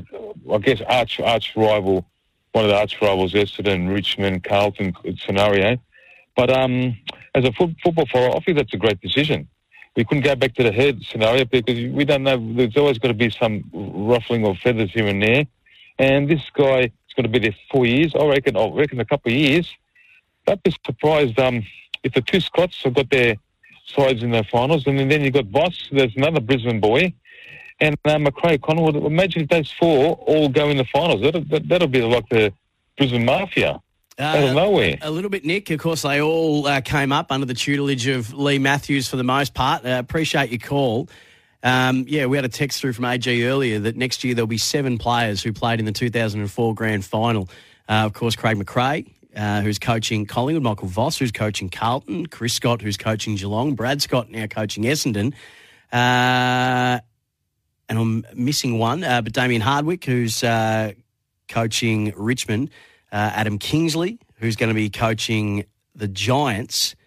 Who's the 7th one? Who am I missing? I had them all before. I read them out before. And now I've just gone blank. There's a 7th former Lion who played in that grand final, who's coaching a club somewhere. And now it's going to do my head in. I'm going to have to go back and have a look. I had them written down somewhere before. But just speaking about Brad Scott, some of the details coming through. It is a 4-year deal, according to Mark Robinson and Jay Clark on the Herald Sun website. A 4-year deal worth somewhere between 3.5 and 4 million. So according to Robbo and Jay-Z Clark, Essendon footy boss Josh Marnie had an initial discussion with Scott about 3 weeks ago, but those talks were parked until the end of the AFL season. So given that he was the AFL operations boss, had to get through the year. He was interviewed officially on Thursday before the coaching subcommittee finalised their recommendation and presented to the board later that day. The board fully endorsed the appointment and it was all signed off on. So that was, lickety split, quite quick, wasn't it? In the end, from interview to appointment, but they had been speaking previously informally in the build-up to that. 1300 736 736 on the Harcourts open line. Your move, your Harcourts. Earlier today on Trade Radio, the Brad Scott conversation was held on the late trade with Damien Barrett, Matt Rendell and Steve Silvani, just asking the question about, given what Brad's been doing for the last few years under Steve Hocking and now as the operations boss at the AFL, that what kind of advantage would that give him above and beyond what other senior coaches might come in to a job with? I know that his level of exposure to the footy clubs from the very next season, 2020, when he worked under Stephen Hawking at the AFL, there's no one better to work under in any form of football than Stephen Hawking. He obviously helped Stephen Hawking formulate the rules that ultimately made the game a better spectacle this year.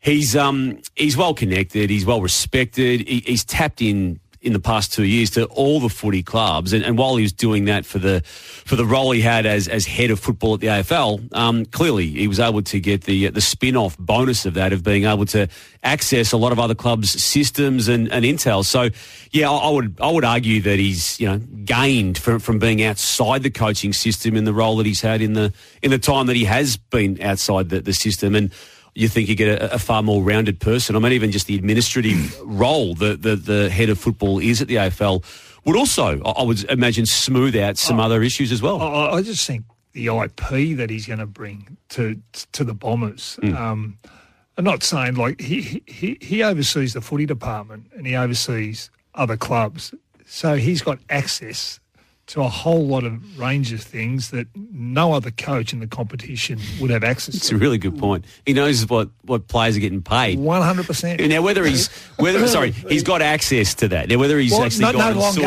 longer. As of right now. Yeah. But yes, he's got the ability, or has had the ability, to find out exactly to the decimal point what players are getting and where the bodies are buried, and what their caps are, and who's buried them, and who's in trouble. And who's in trouble? You and Matty always know that, and you tell our listeners what that is. But I'm more so the TPP payments, like salary caps. Yep. So look, but that shouldn't. Look, he's. He'd never use that sauce. Oh, he'd never. Not until he steps into the joint. No, but it's all part of it, isn't it? And it's why it's. I think it's a very inspired choice now that it's done, and now that he's been able to. I think cleverly too, just not bother with those early stages of the process and just wait for the grand final to be out and away, and then have basically one serious conversation after that and be appointed. That was Damien Barrett with Matt Rendell and Steve Silvani on the Late Trade, part of Trade Radio. You can tune in every day via the AFL app. So the 7 coaches who are all in the 2004 grand final. Now, off the text, I know Damien Hardwick isn't a former Lion. We were talking about the 7 coaches that will be coaching next year that all played in the 2004 grand final. So Damien Hardwick was with Port Adelaide. Adam Kingsley was with Port Adelaide. For the Brisbane Lions, Chris Scott, Brad Scott, Michael Voss, who's now at Carlton, and Craig McRae. The 7th one, who was just escaping me momentarily, at the Gold Coast Suns, Stuart Dew. So 3 Lions and 3 power players from that 04 grand final side. Justin Lepich is an assistant coach at the Pies, but has previously been a senior coach.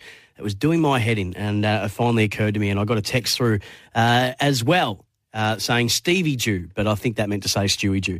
Speaking of Steves, there's one in Malvern who's calling. Hello, Steve. G'day, how you going? Good, mate. You want to speak coaching? Yeah, coaching. I've got another one for you, and that's Lukey Powers, assistant coach at Carlton, that's helping Boss. Yes, he is. So there's another one for you. Very good man, Luke Power. He's a champion and a very good man. A really, really good development coach as well.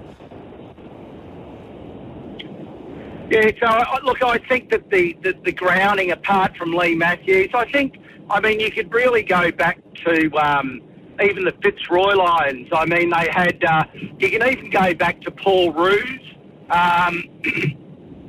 Sydney, who was a champion. It probably should have got a Brownlow medal as a quarterback at the Fitzroy Lions. And, of course, Ross Lyon was his teammate, who was the coach at Fremantle too. So the culture at the Lions, I just think, is terrific. They've always been level-headed and generally like good people at the Lions. Well, yeah, I mean, they've had a tremendous impact on football after they've played, certainly the players that have come through under Lee Matthews, and that's not uncommon. The Hawthorn premiership years through the 80s and then 91, I mean, there was a ton of coaches that came through that had played in those sides. When you go through the list, it's incredible that came from, we call it the Yabby Jeans and maybe even the John Kennedy Senior Alan Joyce as well as a coach for a couple of those. But, the coaches that came through from that, there's a big list of them as well. Thanks for the call, Steve. Greatly appreciated. Big second hour to come. We'll tidy up this hour on the other side of this, and then we'll talk NBL season opener with Pete Hooley at 9 o'clock. There is some NBL news that I'll share with you in just a moment as well before we chat to Pete Hooley. This is the Sporting Capital, SEN. I mean, I've played in the NBL a few years now, and I don't... the NBL refs, look, I don't want to talk bad on them, but they're not great. But you know what? It's all good. We have to just deal with that. That they're doing their thing, and we can't let that get in the way of our progress. We all know what they're like. I hope they're trying to get better, but as we all are. But who knows? We can't control that. So let's control what we can. That's Melbourne United's Isaac Humphries. Speaking to Dwayne Russell yesterday, when Dwayne asked him about the amount of big man fouls that are paid during NBL games. And in the NBL games I've called as well, it is very noticeable. Any time that the big bodies collide in any way, shape or form, you hear the whistle go. So it was a fair question from Dwayne about whether it's the overcalling of fouls by the refs when it comes to the big men in the paint in the NBL. And that was Isaac Humphries' answer to that question. The NBL have just released a statement to say that Melbourne United player Isaac Humphries has been handed a sanction for breaching the NBL Code of Conduct. Humphries has been fined $1,500 with $500 suspended, so a $1,000 fine after comments made about the NBL referees in the media. So short and sweet, that statement, but if you were curious as to what might unfold after those comments from Isaac Humphries, well, it's a $1,500 fine with $500 of that suspended. A-League season starts next week. Melbourne City Football Club, the City 5 membership, 5 general admission tickets to use any way you like throughout the season. melbournecityfc.com.au. Follow the links to the membership. And don't forget, Macca's On Your Team is back, supporting local community sporting clubs across Victoria and Tasmania. Head to mcdonalds.com.au/Macca's On Your Team. Download the Cinefly app, submit your video application. 53 grants available, 500 participants or less. Back after this. You're a very important member of the team when they don't even schedule your show openers for you. You just got to quickly fire them off yourself.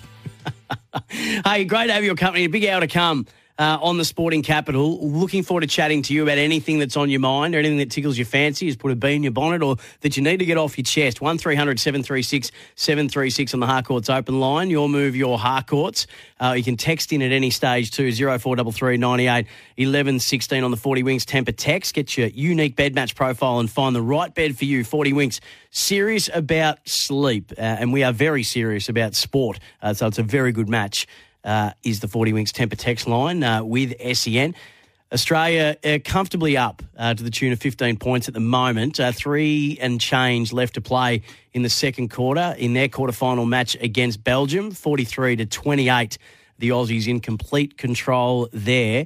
NBL season starts tomorrow night. Cannot wait for this. Every year I think we say this over the last few seasons, but it's shaping up to be the biggest NBL season on record. The competition goes from strength to strength to strength. It is in as good a position as it has been. Saturday it starts, October 1st. The Melbourne Phoenix are hosting the Tassie Jack Jumpers. So the two newest teams in the competition will go head-to-head to kick off the season. One man's name who I was very, very happy to see in the press release today by the NBL, talking about all the new voices that are joining the NBL broadcast team. But as long as this man's voice is there, with a couple of others as well, Pete Hooley, then I'm a very happy man. Pete, hello, mate.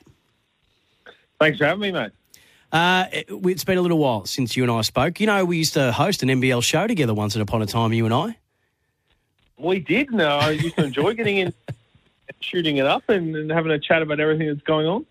So very exciting. Just to, first and foremost, the new colleagues that you've welcomed into the NBL call team. It's just going from strength to strength and therefore needs a bigger roster. So our favourites are there, of course, Andrew Gaze, Leonard Copeland, Corey Homicide Williams, your good self, Shane Heal, Damian Martin, the man I think is the best basketball caller in the country, Jack Heverin, of course, and then you got Nerily Meadows and Derek Rucker, Brad Rosen, Damon Lowry, John Casey, Matty Russell, Joe Healy, Drew Jones as well, Jenny Screen, of course, but they've added some new voices. Joey Montagna Saints great, over 300 games, calling the pants off AFLW games, AFL games, but now dipping his toe in the basketball water. He's joining the team alongside Aaron Phillips, a dual sports superstar, former WNBA champion and an AFLW champion. There's Adam Gibson. Alison Nicholson's going to call games. Annalie Maley, Beck Cole, Brett Maher and Joel Peterson, who's a Bendigo boy, who's going to call some of the action as well. Exciting times, Pete.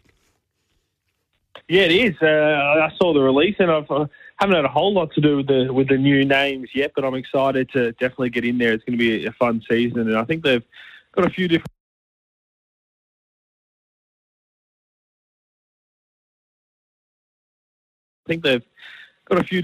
Things planned in terms of how the broadcasts will run, a bit different to years past. So, looking forward to seeing how it all plays out. Given that Isaac Humphries has just been offered a fine for his view on the state of the referees, did you want to roll the dice on that one as well, mate?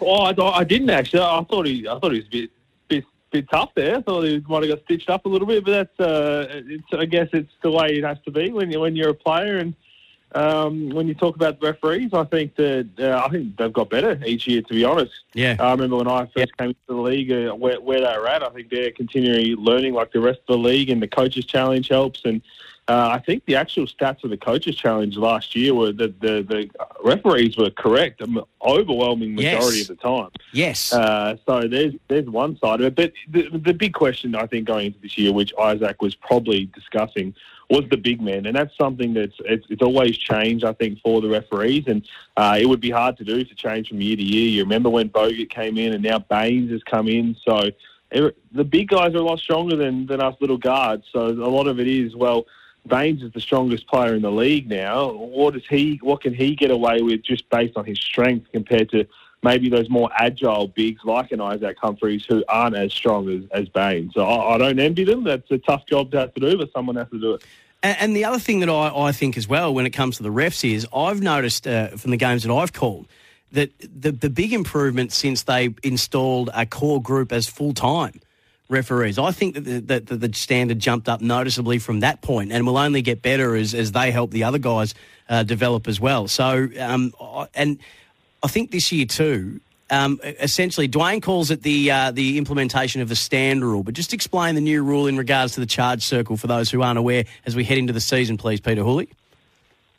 Well, basically, yeah, for so long the charge circle underneath the hoop was put in a few years ago that if you're in there, if you have a foot touching that circle and there's an airborne player, that it's a no call. But now it's going to be called a block. So if you have any foot touching that charge circle and someone comes and makes contact with you as they're going up for a layup or a dunk, you're going to get a foul against you, which I think is great because of the athletes that we have in the NBL and the athletes that continue to come in. We want to see dunks. We want to see players who aren't afraid to come down the lane and try and throw it down on other players' heads. And if you're bold enough to get in there and want to put your body on the line, then you've got to be prepared to either take off from a lot further out or just get out of the poster. So the image that comes to mind straight away is Mitch Creek on Matthew Dellavedova last year in one of the dunks of the year. Right, that's exactly right. When you're backing back, and I think a lot of it is you see players beat someone off the dribble at the top of the key or in the corner, and that help side defender who comes across and just tries to put their body on the line late to take a charge. You're basically saying you've got to be there way earlier to meet them outside the circle, or you've just got to try and meet them in the air to make a highlight play. So I think it'll take a little bit of getting used to, but it's going to be great for the game and great for the highlights. All right, you've written your full season analysis. Where's your team at for NBL 23? Before we just go through and get a little bit from you on each team as we head into the season, how good has the off-season been from a recruiting point of view when you look at some of the names that have come either back to the league or into the league? I mean, you don't have to look much further than Aaron Baines, who's an NBA champion in his own right with the Spurs, with the injury the freak injury he sustained with Australia at the Olympics. And now he's back and has been killing it in the NBL Blitz. He'll suit up for the Brisbane Bullets with Tyler Johnson, who's got a ton of NBA experience. I think most recently he was with the Brooklyn Nets. That's just one team. And every team's gone out there and got world-class imports or players onto their roster. Yeah, they have. I think, look, at the start when we lost a lot of big names, and we've seen it for the last few years, whether the Asian market just pays such big money that really can't be matched anywhere else outside the NBA, that we're losing some of our big talent, and then we see guys like Delhi and Jack White get the NBA looks, and they look like we were losing some major talent, but then the influx, I mean, the imports you mentioned, there's going to be some incredible imports throughout the league. I think the majority of teams have elected to go with 3 imports, which means they're using all the maximum spots. And then we've got some high-quality local talent that are still here and the young guys coming through. So, as you said, the NBL's never been in a better position, and I'm looking forward to seeing that continue to grow this year. All right, let's just go through a little bit in alphabetical order, Pete Hooley, because people should make sure they read the detailed article, nbl.com.au, where your team is at for NBL 23. Let's start with the 36ers. So a couple of people have already heard tip the 36ers as a real championship contender. Why? I mean, they've just absolutely reloaded. By far, they've got the most talented roster on paper, 1 through 12 or 1 through 11. They've got every piece they need. 2 proven imports in Robert Franks in Cleveland and made the switch to go down to Adelaide. Mitch McCarron looks re-energised. They've got some youngsters, Kai Sotto, ready to really take his game to a new level, and they've got a really good bench unit as well. So they've got by far the most talent, but can they put it all together? We'll find out. Craig Randall, I read in your article, in the G League, 26.7 points per game, and in your terms, a walking bucket. So they've got, they were 7th for scoring last year. They look like they've really improved in that offensive output. And when you've got a guy handling the rock like Mitch McCarron, he's going to find him. Yeah, he is. Craig Randall, I think he's going to be a lot of the make or break for their season because he can score at such an incredible clip. But how often do they need that as a team when you've got so much talent around? I think if they have anyone that averages over 17 to 18 points a game, I don't think they're as successful as they could possibly be just because of how deep they are. All right, what about my Brisbane Bullets, please? Aaron Baines we've spoken about, Tyler Johnson we've spoken about, but they re-signed Nathan Sobey, which was an important piece to that. What are your expectations for the Bullets? Well, firstly, we need to know, have you got your Bullets hat on yet, or are you waiting a few rounds before you pull that one out? I've actually got my Callaway hat on at the moment. Hello, and thanks to the very good people at Callaway. If you haven't used your Callaway Chrome Soft ball, by the way, you're wasting your time. You get that ball and you're automatically a better golfer. I will be putting the Bullets hat on for the season opener, but where do you think they're at? I think, look, they've just taken leaps and bounds last year. The style of play alone is contrastingly different to what we saw in the last couple of years. I think it's an unselfish style. It's heavily focused on the defensive end, and it's really fun to watch the way they go about it. The only concern, again, is going to be health. Nathan Sobey's injury isn't one of those injuries that you just rest and become good all of a sudden. He's kind of going to have to be nursed through the season at times. So how that works out for them is going to be a bit of a juggle. So your expectation on them? I would say top 3, I reckon. There we go. That's what I like. Cairns Taipan. So on the rebuild, they've got an exciting group of players. Adam Ford is as passionate a coach as you will see. I loved this last year, and you mentioned in your article that he was willing to take a pay cut to keep a couple of his favourite players. It's only a couple of years ago that Cairns were a top 4 side. They've fallen off a cliff pretty steeply, but can they start the rebuild and work their way back up the NBL ladder this year? Well, it'll be tough.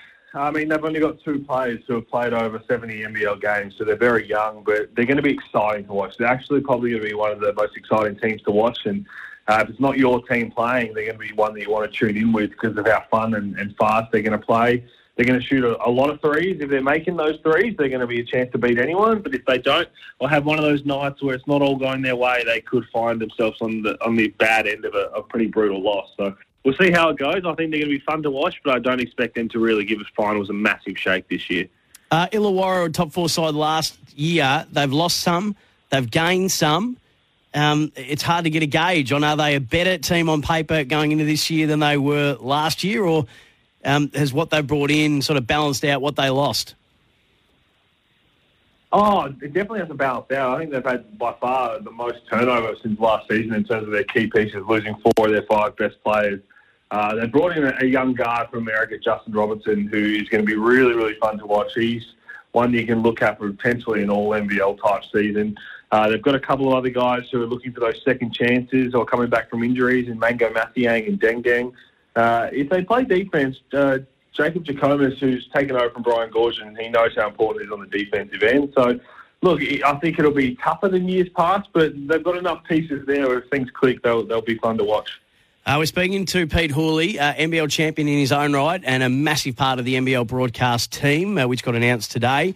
You can find all the details on the NBL website, but his comprehensive season preview is there as well before the opening tip-off between the South East Melbourne Phoenix and the Tassie Jack Jumpers at John Cain Arena Saturday night. Melbourne United, so speaking of teams with big turnover, they lose big in places. Melbourne United, obviously Matthew Dellavedova, one of those off the back of, he's gone back to the NBA, the Sacramento Kings, giving him a lifeline. The year before it was Jock Landale heading over, and this year he's with Phoenix now. And then Jack White has gone back to the NBA, has got his first chance in the NBA as well with Denver. Have they brought in enough to cover them, Pete? What are your expectations for United this season? Well, look, about a week and a half ago, I think they would have been having a big shake for the finals and especially the title, but losing their German next star, Ariel Hukporti, to a ruptured Achilles in the Blitz, I think definitely set them back a little way just because of he's irreplaceable as a next star. He's not a roster player you can bring in, so they have to try and think about if they end up finding another piece, which I'm sure they're going to look at. That means someone else has to make way for that to be able to bring someone in. But they've got Ray John Tucker, who's an excitement machine. If you're in Melbourne and you want to see some highlight plays and some dunks, you've got to go and watch Ray John Tucker live. Chris Golding will do his thing. And I'm expecting once things start to click, Dean Vickerman knows how to get a team to click. They'll be contesting for a title. Yeah, Tucker, 39 NBA games, Utah, Philadelphia, Denver, and with the Milwaukee Bucks as well of recent times. New Zealand Breakers, they're the quintessential box of chocolates, Forrest Gump style, aren't they? You never know what you're going to get with New Zealand. But the great recruit that they had, Will McDowell-White, is back, and that's a very, very good thing. He was phenomenal last year. Yeah, he's set for a massive season, I think. He's been given the keys to the offense. He's still so young. He's only 24 years old. But he knows this is kind of his opportunity to have a breakout year, and they're going to need him to do that. Slotting into that starting point guard role full time, but they lost Tom Abercrombie in the Blitz 46 seconds into their games. Got a poke in the eye from Big Aaron Baines and tore his retina. So apparently the news coming out today is he's unable to fly for at least 7 weeks, but they're optimistic that maybe he can play some home games before that.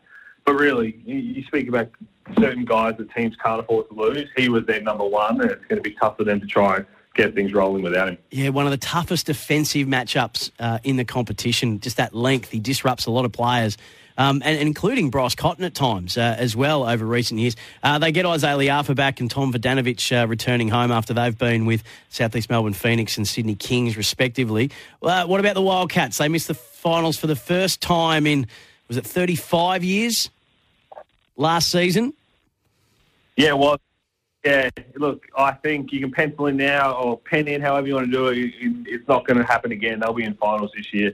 John Rillie taking over. Bryce Cotton's citizenship supposedly is coming this season, which we've heard for the last 3 years, but they've still got some nice pieces that they've recruited. And as long as Bryce Cotton's running around, you're always going to be contending for a title.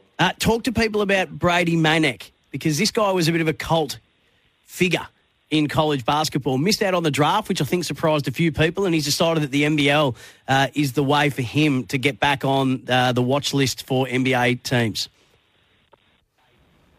Yeah, look, he's going to be fun to watch. He is going to be a cult hero in terms of just the way he looks, but he's a superb shooter. He plays the 4 spot, the power forward, and he's got such a quick release, shoots over 40% from 3, so you combine that with what Bryce Cotton can do with the defense watching him, and I think he's in a really good spot to start his professional year. It might be a bit slow to get going once the season starts, but I think the biggest concern is just going to be on the defensive end, because you've got the likes of Xavier Cooks, Mitch Creek, Robert Franks, all these elite athletes in that 4 spot. How can he maintain them on the defensive end is going to be the big question mark. All right, just a couple more to go, Pete Hooley, and we very much appreciate your time. South East Melbourne Phoenix, they've been from essentially season 2, they've been in and around the mark.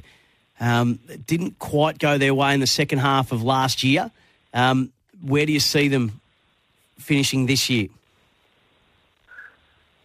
Well, look, they've been dealt probably the hardest hand any pro sports team before the season starts has had to deal with. In my opinion, they've four main guys on the offensive end, four main guys overall have been injured and either out for the start of the season for a decent amount of time or maybe coming back just before round one. I think Mitch Creek's the only one who might be that game time decision on Saturday. The rest, Trey Kell, Gary Brown, the two import backcourt, and Ryan Brockhoff aren't healthy yet and will be out for a little bit longer. So it's been really unfortunate for them, and they're going to have to trust their supporting cast, the locals, to get the job done. Zhou Qi, they got him. United came pretty hard, but he's back, and that's going to be a nice addition. When he was on, I mean, he was unstoppable at times last year, so that will help in a big way. What about the Sydney Kings? So won the title, but then have lost some pieces as well. But they bring in some interesting pieces too. Justin Simon comes from Illawarra, and him and Xavier Cooks has got a nice look about it. Can the Kings, are the Kings in contention to go back-to-back? Oh, they're definitely in contention. The way Chase Buford plays, they're going to be fun to watch when they get up and about. They lost the three best imports in the league last year, the trio probably, especially the MVP, Jalen Adams. They bring Gary Walton Jr., who's got NBA experience. He's a strong chance to lead the league in assists.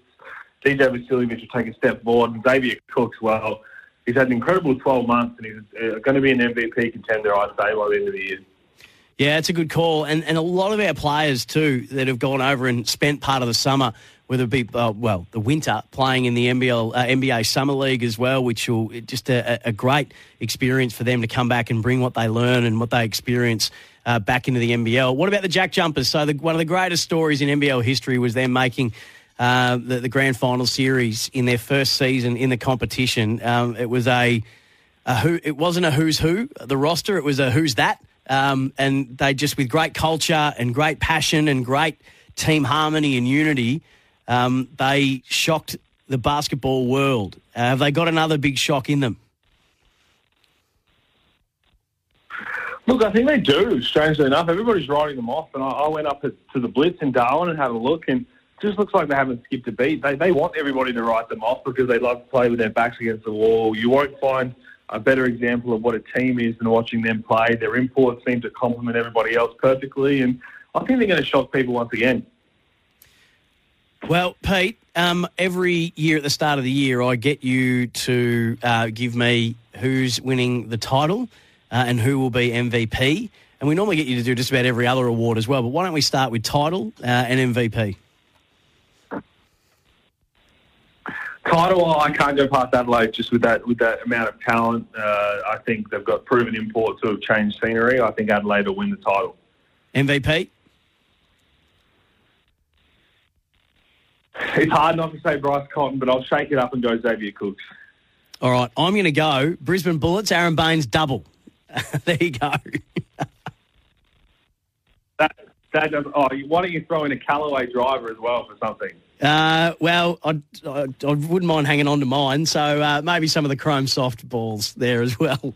Hey, mate, you're an absolute star. Can't wait to see you in action. The NBL season is upon us. It starts Saturday night with the South East Melbourne Phoenix up against the Tassie Jack Jumpers. Exciting times. NBL going from strength to strength. There's a new look broadcasting team. It's just all shaping up for a magnificent season. We'll chat to you throughout it. No worries, mate. Thanks, Jeremy. Pete Hooley is a very, very good man, father-to-be as well. Love his work, Pete Hooley. 1300 736 736 if you're an NBL fan. What are you looking forward to this season? Who are you expecting big things from? 0433 98 11 16. Australia comfortably at the moment, just 30 seconds into the third quarter, 37-52. Of course, Adelaide as well are set to play some games against some NBA teams, which we didn't get a chance to talk to Pete about, but the 36ers will play Oklahoma City Thunder, and I think there's a couple of others as well. But we are right up to speed in terms of basketball. We'll turn our attention back to footy on the other side of this on the Sporting Capital.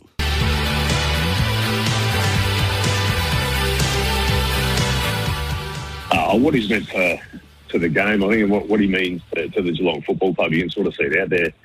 It doesn't matter who you bag for on Saturday when you saw him holding up the Premiership Cup. And I did a video. I was out in the ground, did a video because I want to see the reaction when he got called up. And I actually couldn't hear the announcer through the video because the crowd was that loud. There was Sydney people cheering as well, which is tough to do after you just lost a grand final. But I think what he stands for, you look at Joel prior to a game, the biggest game of his career as captain, trying to be a Premiership captain, and what he did for Levi Ablett just before, ran through the banner with him, and then post-game when he grabbed Sammy, brings him over the fence to bring in the excitement with his team. I think that sums the bloke up, that either side of crossing that white line, he's such a nice guy, but then can turn into such an animal, such a competitive beast who, the blokes like that are who you love playing against, because you know that you're not going to get an easy kick and he's not going to back down. So the way he finished off, I saw his family after the game, and you could sort of see the reaction of his partner and his mum when he kicked that goal, the teary emotions. You could sort of see that something was on the card. So no better way for a ripper like him to go out. Wonder if they can conjure a goal for the skipper with 3.5 minutes to play. Hickey tapped it straight to Smith. Hand pass. Here it is. Selwood's onto it. Outside of the boot. Hangs it up. It floats. Oh, captain! My captain! Perhaps the signature moment of the 2022 grand final. Joel Selwood, surrounded by his teammates. For years of loyal service, for all the records that have come his way, he's going to finish the day with the Premiership Cup in hands, and his legacy soars yet further. Luke Hodge into Gerard Whateley. Luke Hodge speaking about his admiration for Joel Selwood, who this week announced his retirement. But if you jump onto the SEN website, you'll have a read of Luke Hodge just talking about his rivalry with Joel Selwood as well. Because if you remember back, they really liked to go hammer and tongs at each other whilst they played. I think they relished that physical altercation that used to come every time that they would take the field against each other. So well worth having a read of that on the SEN website, sen.com.au. It's a fantastic tribute from Luke Hodge, and how's the call, Gerard Whateley, of that signature moment, as he said, of Joel Selwood's goal, just to cap off a perfect day for the Cats and a perfect ending to one of the greatest careers that we've ever seen as a player, as a leader, and as a footballing person, and just as a human being from Joel Selwood. And any time you can get a Dead Poets Society reference in there, never has that been more apt, the "Oh Captain, my captain" phrase. Paddy Dangerfield was on SEN, I think twice today, and he spoke about Joel Selwood as well. But I'm also a strong believer, if you're going to coach, you've got to experience a different environment. But I don't want him to go. So I hope he doesn't coach. I hope it's sort of, administration in some capacity, or it's, who knows, it might be a different sport for a little bit and get a bit of an understanding around other sports. But I know we'd certainly love to keep him as a footy club. But, what he's done for me personally, the guidance he's given me, and then you brush a broad stroke over that for our organisation. It's nothing short of remarkable. I probably, like you, I hated playing against him. I wanted to rip his head off. And then you actually spend time with him and you think, this guy can't be real. This level of humility, humbleness, selflessness. It's like, he makes everyone else look terrible because of just how selfless he is. So, what a ride, what a journey, and for him to finish the way that he did, it's, befitting the person that he is. Paddy Dangerfield speaking about Joel Selwood earlier today and what he hopes will be the next phase of Joel Selwood's working life after he announced his retirement. 4 premierships, more games as captain than anyone, more finals than anyone in a career that started in 2007 with a premiership in his first year, and he finishes as a premiership in his last year as captain. Only 12 times that's happened, a premiership in your first and your last, but the next greatest distance between those was 9 years, not 16 for Joel Selwood. It is as illustrious a career as you can get. Came close to a couple of Brownlows as well. Just got to say too, Paddy Dangerfield, for some is a player in the game and a person in the game that can divide opinions, because he has an opinion, which is absolutely fantastic, and especially and that's who you want as the head of the players, as the president of the Players Association. As good a player as there is in the competition, and he spoke today about the mental coaching that he got and has been undertaking. It was fascinating speaking to Gary and Tim earlier today, but can we just give him a massive amount of kudos? He and Kane Cornes have had quite a spirited little back and forth over the years, and haven't missed each other at times, and haven't been afraid to give each other a clip for various things that each other have done or said. And Paddy Dangerfield once dressed up as Kane Cornes to go to a Mad Monday whilst playing at Geelong, and Kane said, well done, all that was missing was the premiership medal. So that was a nice little bite back, clap back from Kane. But Paddy Dangerfield got in touch with Kane. Didn't say it publicly, just got in touch privately in the week leading up to the grand final and said, if we win the granny, I'll auction off my jumper and donate the proceeds to My Room, which was the charity helping kids and families with cancer that Kane did the run from Adelaide to Melbourne with. It was a heroic effort from Kane. It raised six-figure sums. And Paddy Dangerfield, I heard Kane this morning saying that the jumper was already up to about $20,000. I haven't checked what it finally went for at auction, but that is a very, very generous gift. I mean, you could be forgiven for wanting to keep your premiership jumper in the first premiership you win, and maybe the only premiership that Paddy Dangerfield will win. You would be forgiven for wanting to keep that to yourself, and understood that you'd want to keep that to yourself. But to auction that off for that incredibly worthy cause just goes to speak to the human being that Paddy Dangerfield is as well. And maybe that's some of the impact that Joel Selwood has, what he inspires others to do because of his generosity of what he has done as an ambassador for all kinds of causes in his AFL life. He was the Jim Steins medalist this year, which they award to the person who has the most engagement and doing the most good for that season in the community.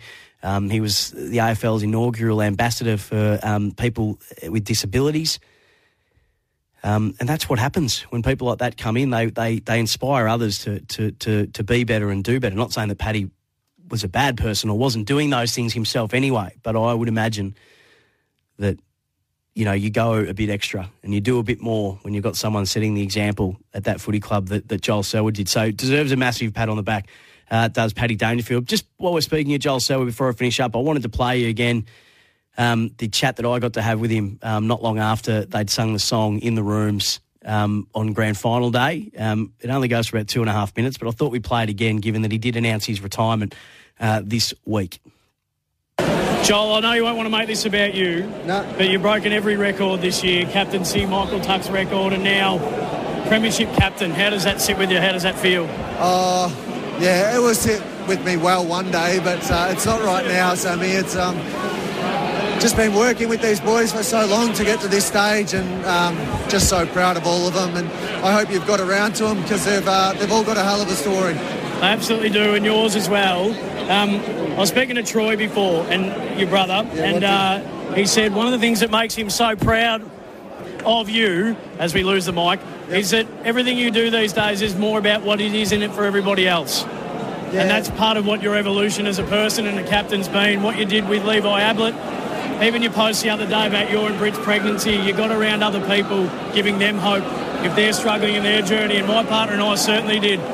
Where do you feel like, and what has the captaincy and what has football done to you as a person? I come in as an 18-year-old boy, and the footy club, they set it up that you go out as a better person. Just been on that journey. I've learnt from so many good people along the way, little things. Couldn't have gone to a better footy club, to be honest. You know, the leaders and how well we've been set up throughout the journey. To be honest, I could count the number of bad days if you were to sum it all up on one hand, you know, in the 16 years to date.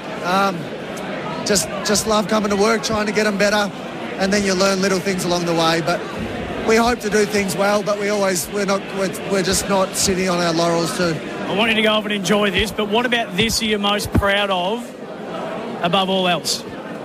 I've just looked at these boys and I just thought that they would be premiership players for a while, and we've been knocking down the door. We've been a little bit, I shouldn't say unlucky because that would get me in trouble, but, we've had some little tough periods where we haven't been able to put it all together. towards the end. And we've heard about it, but we've always believed. We come back to training. We want to make sure that we don't have we don't want to waste any sessions that we go to or waste less than what the other sides are doing. So I just work with some unbelievable people. We'll go and enjoy it with those Thanks, unbelievable Sammy. people. Thank you, mate. Thank you, brother. Mate, that post, seriously. He's a very good man, isn't he? What he's done for the game as a player, as a leader and as a person. It was once said to me by Gordon Tallis that every player's responsibility when they get to play at the highest level of whatever sport that it is, it's everyone's responsibility when they come into this game to leave it better than when they found it. And I don't know of many players who could tick that box and have ticked that box as thoroughly and as comprehensively as Joel Selwood has. Congratulations on an incredible career. And we know that you won't be lost to footy, and whatever involvement that he has in football from this point on will be to football's benefit, just as his whole career has been in every facet of it. We'll wrap up the Sporting Capital on the other side of this.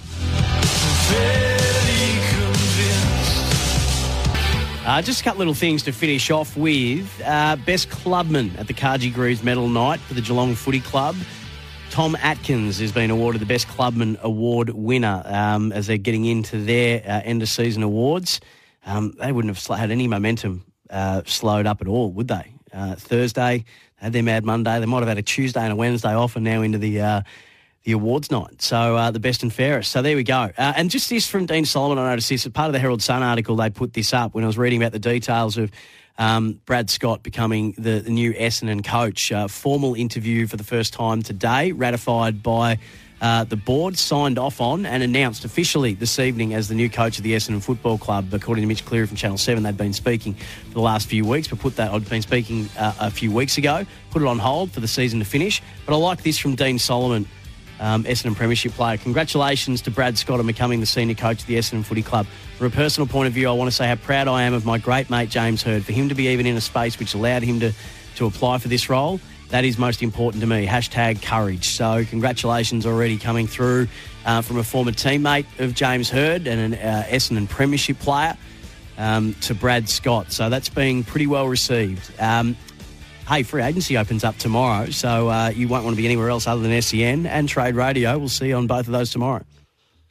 When making the Double Chicken Deluxe at Macca's, we wanted to improve on the perfect combo of tender Aussie chicken with cheese, tomato and aioli. So, we doubled it. Chicken and Macca's, together and loving it. Ba-da-ba-ba-ba. Available after 10:30 a.m. for a limited time only.